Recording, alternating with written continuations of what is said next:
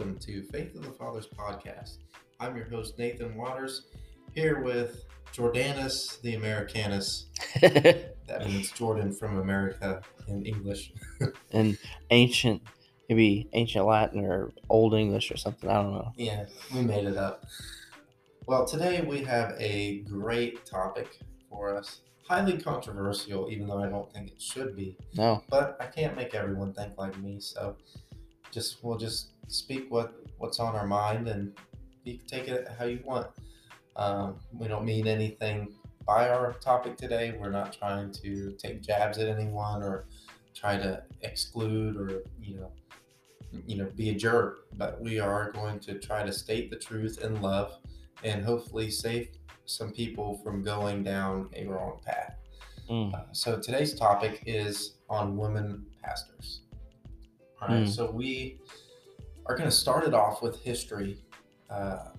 Like always, we're going to ask Jordan to give us some insight to some history on women pastors, some heresies that involved this teaching, and we'll move on from there to some scripture. So Jordan, take it away.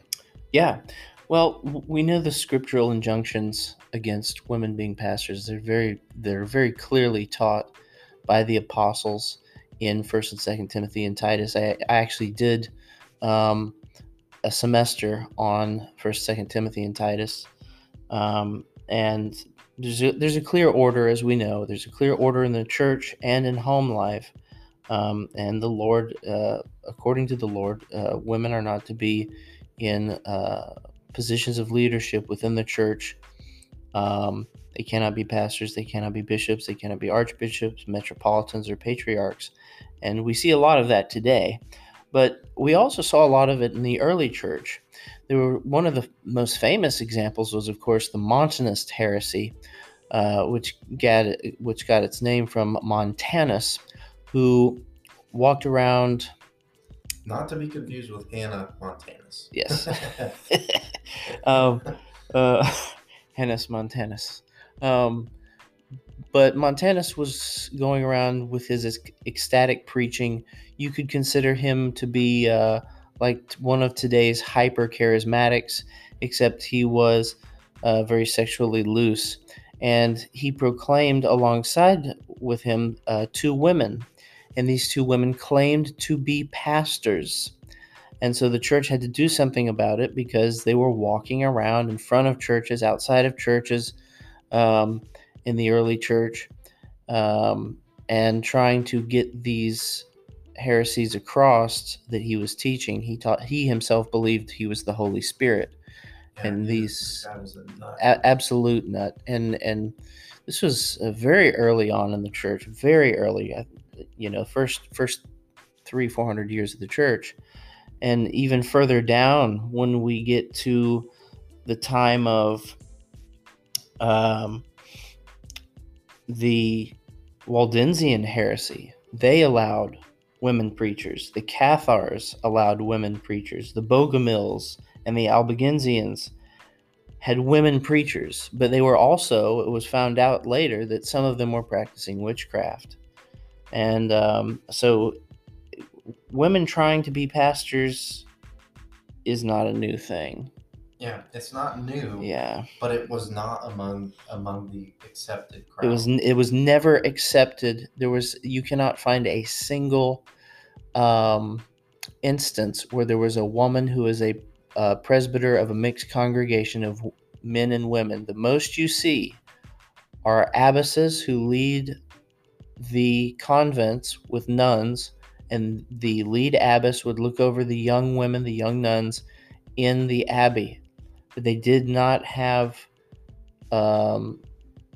presbyterial powers or things like that. They had to receive the Eucharist from the male pastors, and Scripture says the same thing.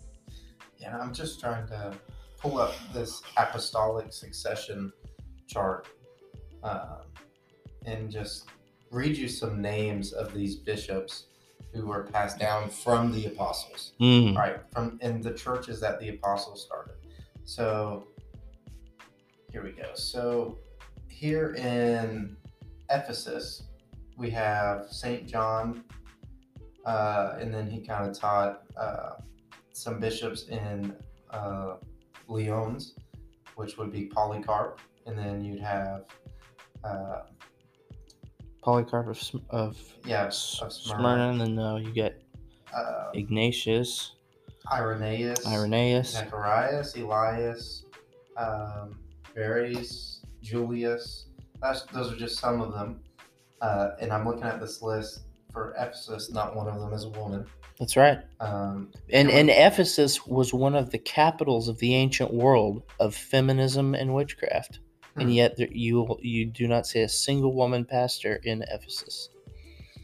And then let's see, bishops of Rome. Just name some of those off, Jordan. Well, we've got you've naturally got Peter, we've got Linus, we've got the great Clement, we've got Leo the Great, we've got Gregory the Great, we've got some of the good medieval popes, some of the good Dark Ages popes, because the popes are a mixed bag, but they're all men. Yeah. So bishops of Rome: Lisbus, Asclepius, Clement, Evaristus, Alexander, Seatus, all of them, all the way down. They're all men. We have, bishops of Jerusalem: St. James, Simeon, Justus I, Zacchaeus, Tobias, Benjamin, John, all male. Bishops of St. David in Wales. We have David, Sinog, Tilo, Stephen, Morphy, all the way down, still all men. Correct. And you can go all the way through and look at all these early churches started by the apostles, and they're all men. You go to Thessaloniki, you can see the list. I saw a list similar to that of presbyters at a church in England that went all the way back to the 1200s, and there wasn't a single female name on it. And we're not here to beat down when we're talking about all these things. Keep it in mind, we're not trying to beat down women. We love women. There's a role for women in church. Right. But it is a specific role, and God intended the role of women in church clearly in Scripture, in the New Testament, especially 1st, 2nd Timothy, and Titus. Yeah. And that brings us into our next portion of this discussion. Yes. So we have 1 Timothy 2:12. Right. This says, "But I suffer not a woman to teach, nor to usurp authority over the man, but to be in silence." All right. So breaking down that verse, I suffer not a woman to teach. There's the context. All right. It's teaching. These are doctrinal matters. And then he gives the qualification there, to usurp authority over the man. So this is teaching over men. Correct. Right? Women can teach women. Women can teach children. Correct. I see. There's no problem with that in Scripture. No. I think that would take it to the other side of the ditch, where you'd be wrong to make a woman keep her mouth shut in church. Yeah. That is the other side, which is. I think it kind of means like a silence of spirit, but a silence of spirit, and also women at that time, pagan women, were ostentatious and were talking to other men all the time, and were forbiddingly talking to men all the time, and I think the Lord through Paul wanted to say, hey, let's buckle down a little bit. And so even if you go back to Mary, because I've heard this argument before, not to call out one of my friends, love him, but one of my friends said that if Mary could birth the Savior, she could preach the Savior. Now, depends on what you mean by preach, because essentially all saved believers are preachers of the gospel. They should be, witnessing and winning their fellow but they're not, man. They're not pastors. Right. Yeah. They're not bishops. Yeah. But even if you look at Mary, when she was told that she would birth the Savior, it says that she pondered these things in her heart. She didn't go and start preaching. Exactly. She was of extremely quiet disposition. In fact, the Hebrew word for her, alma, means a young woman shut off from the sight of men, and she was spent most of her life in the temple with a section of Jews that believed in a coming Messiah. We're not talking about the Sadducees and the Pharisees. She was brought to the temple constantly to be taught by some say the Essenes, who would become some of the first Christians, but that's just a guess from me. All right, so we have 1 Timothy 2:12 there as sort of our basis, but then he builds on that in 1 Timothy 3. He says, "This is a true saying: if a man desires the office of a bishop, he desires a good work." Every single word there is masculine. That's correct in the Greek. And if you go back and look at the Greek, Bishopos is intended male, and we're talking about the received text because certain other text lines tried to change that. That's right. There's heretical text lines out there, but it's in the masculine sense. Mm-hmm. But then, even if your text line changes that one, I have not seen one that changes the second verse. A bishop then must be blameless, the husband of one wife. That's right. You cannot be a woman and be a husband Mm-hmm. of one wife. Mm-hmm. So there is the scriptural basis for why we believe women cannot be pastors. And one final side note from me too, because so many of the early bishops followed the arguments for Paul to remain unmarried. This doesn't mean that you have to be married to one wife. What it means is, and it was always interpreted like this even from the earliest ages, because we know Paul was a bishop and he didn't have his wife with him. Most people believe he didn't have a wife with him, and a lot of early bishops and presbyters chose not to marry. But that being said, the wife being either one wife of a female origin or the wife that you're married to the church. And it was in that verse was exegeted like that from the very earliest times. Yeah. Very interesting. Neat little tidbit. But then if you read the rest of this passage, because we don't just want to, we don't want to come across like we're just harping on women can't preach. Yeah. I think a lot of pastors today are not qualified. Here, I'm just going to read the qualifications. So we read he must be blameless, husband of one wife. Then it says vigilant, sober, of good behavior, given to hospitality, apt to teach, not given to wine, no striker, not greedy of filthy lucre, but patient, not a brawler, not covetous, one that ruleth his own house well, having his children in subjection with all gravity. For if a man know not how to rule his own house, how shall he take care of the church of God?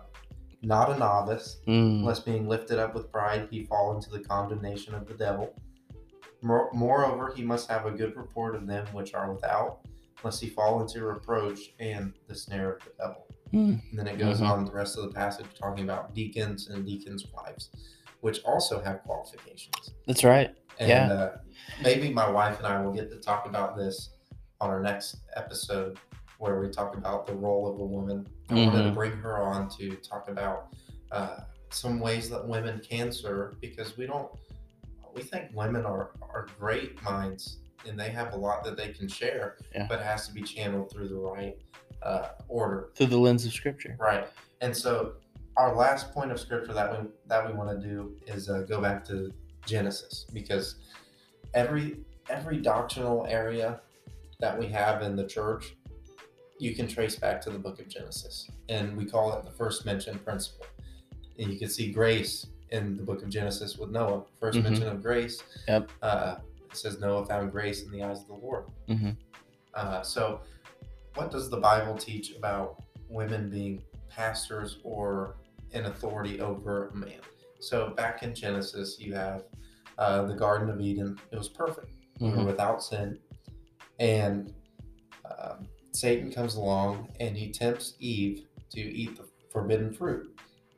So you have Eve, who is sitting here, and she's offered this authority like no other. She would be like God, knowing good and evil. And so naturally, that seems like a good offer. but it wasn't coming from a good source. That's right. And so she ends up taking that, and then she offers it to her husband. And so Adam ends up eating the fruit because his wife offered it. So there's some principles we can learn here. Number one, it's that the women or the woman is probably more susceptible to deception than a man. That's correct. Not because we're any better or we're smarter, but because No, it is a spiritual deception, And and it- God gave and a it's- spiritual order. And it's biological almost too. Yeah. And so Satan comes to Eve and he separates her from the man. And he kind of corners her and puts her in a decision. This is a tactic that salesmen use. They will corner a woman. That's why All the time. the 1960s, it was big that they would have door-to-door salesmen while the husband was at work. Yep. They would corner the wife, make her make a decision without her husband. And sometimes it was not a very good decision. But that being said, so Satan knows how valuable a woman is because he got Eve and all of creation. All of creation fell because of Eve's choice. That's right. And God has since then put man in the forefront from the woman. He said that the man has to rule his house. He's going to be the head of his house, his wife right there underneath him, and then the children under the wife. And it's just the hierarchy that God put. And to not only keep that, Satan at bay. and also too was a punishment, which she would give birth to the birth canal in pain, because before there was the Lord intended some other way of procreation, but after the fall, she was to give birth in much travail and much pain, which was also a punishment for eating the fruit. Yeah, and likewise for the man, because his punishment, because he loved Eve so much, God said, okay, because you love her so much, now you have to take care of your family through your own means of work. You're going to have to work with your hand. Toil and sweat. Yep. And, I mean, there's always been work, but it was not the physical labor that came after the fall. You have thorns and weeds, and you have a whole bunch of other factors. Bad soil, And so it's very clear that God does not hate women. That's right. The church does not hate women. That's right. There's just an order. Women are not any less than men.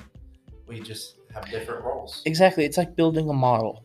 I build battleship models as a hobby. I have too many hobbies, but building models is one of them. And it's just like a model. You put the different pieces together slowly but surely, glue here, glue there, paint here, decal there, and when it's finished, the sum total, the whole, is a beautiful thing, like when a man and a woman come together in marriage.